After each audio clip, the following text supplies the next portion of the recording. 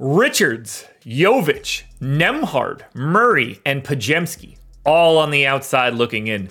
Who will be my favorites? My top 5 plays for today. It is Wednesday, January 10th. We are talking DraftKings, and we're doing it right after this. First, like, subscribe, notification bell, follow me on Twitter at Josh Engelman, and then the big one, sign up at Stochastic. Links in the description. Whether you're playing NBA, NFL, PGA, MMA, NASCAR, I'm probably missing something. You could sign up, get projections, ownership. For some of those sports, we've got Sims tools, lineup generator, contest generator, post-contest evaluation. Whatever you are looking for in the DFS streets, we can help you out. First up at number 5, we are going to Terry Rozier, point guard, shooting guard, eligible, 8,500, projected for 48.5. The goal is 60. He's in the winning lineup 26% of the time. Played big minutes, had a monster day last time, and I think you go right back to him. In a really nice matchup against Sacramento. Not the best defense. 29% usage, 1.28 fantasy points per minute, 27 real points, 7 assists, 4.5 boards, a stock and a half. You get that MPE. They're missing so many dudes. No LaMelo, no Gordon Hayward. Getting Cody Martin back should matter. PJ Washington, not there either. He's going to have every opportunity to take every shot he wants. We just need him to go in. Jalen Johnson in at number 4. Now, he's power forward only, 7K, projected for 37. The goal is 50. He's in the winning lineup 28% of the time.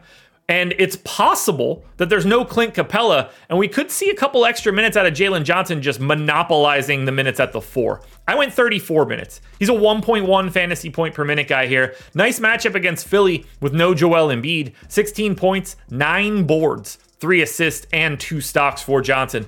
7K feels like a big price tag, but based on the way that he's been playing and the minutes he's playing, I think it's completely reasonable. To the opposite side of the game, we go to Tyrese Maxey, point guard eligible, 8,900, projected for 52. The goal is 62. He's in the winning lineup 30% of the time. I went 38 minutes here for Maxey, 1.35 fantasy points per minute. He's projected for well over 30 real points. That's 32. 7 assists, almost 4 boards, over 30% usage, and a pace-up spot against a terrible Hawks defense. Everything looks good for Maxey, and there's no Joel Embiid.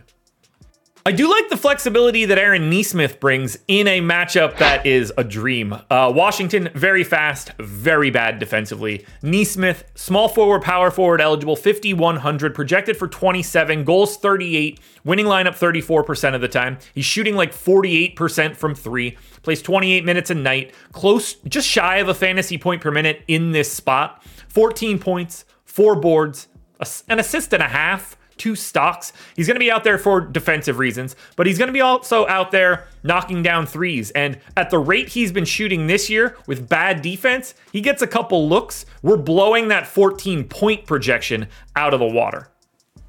Our number 1 contender for today is Jalen Smith. Now, this is just sort of a testament of where value is, but power forward center, 5K, projected 28, goal 37, winning lineup 35% of the time.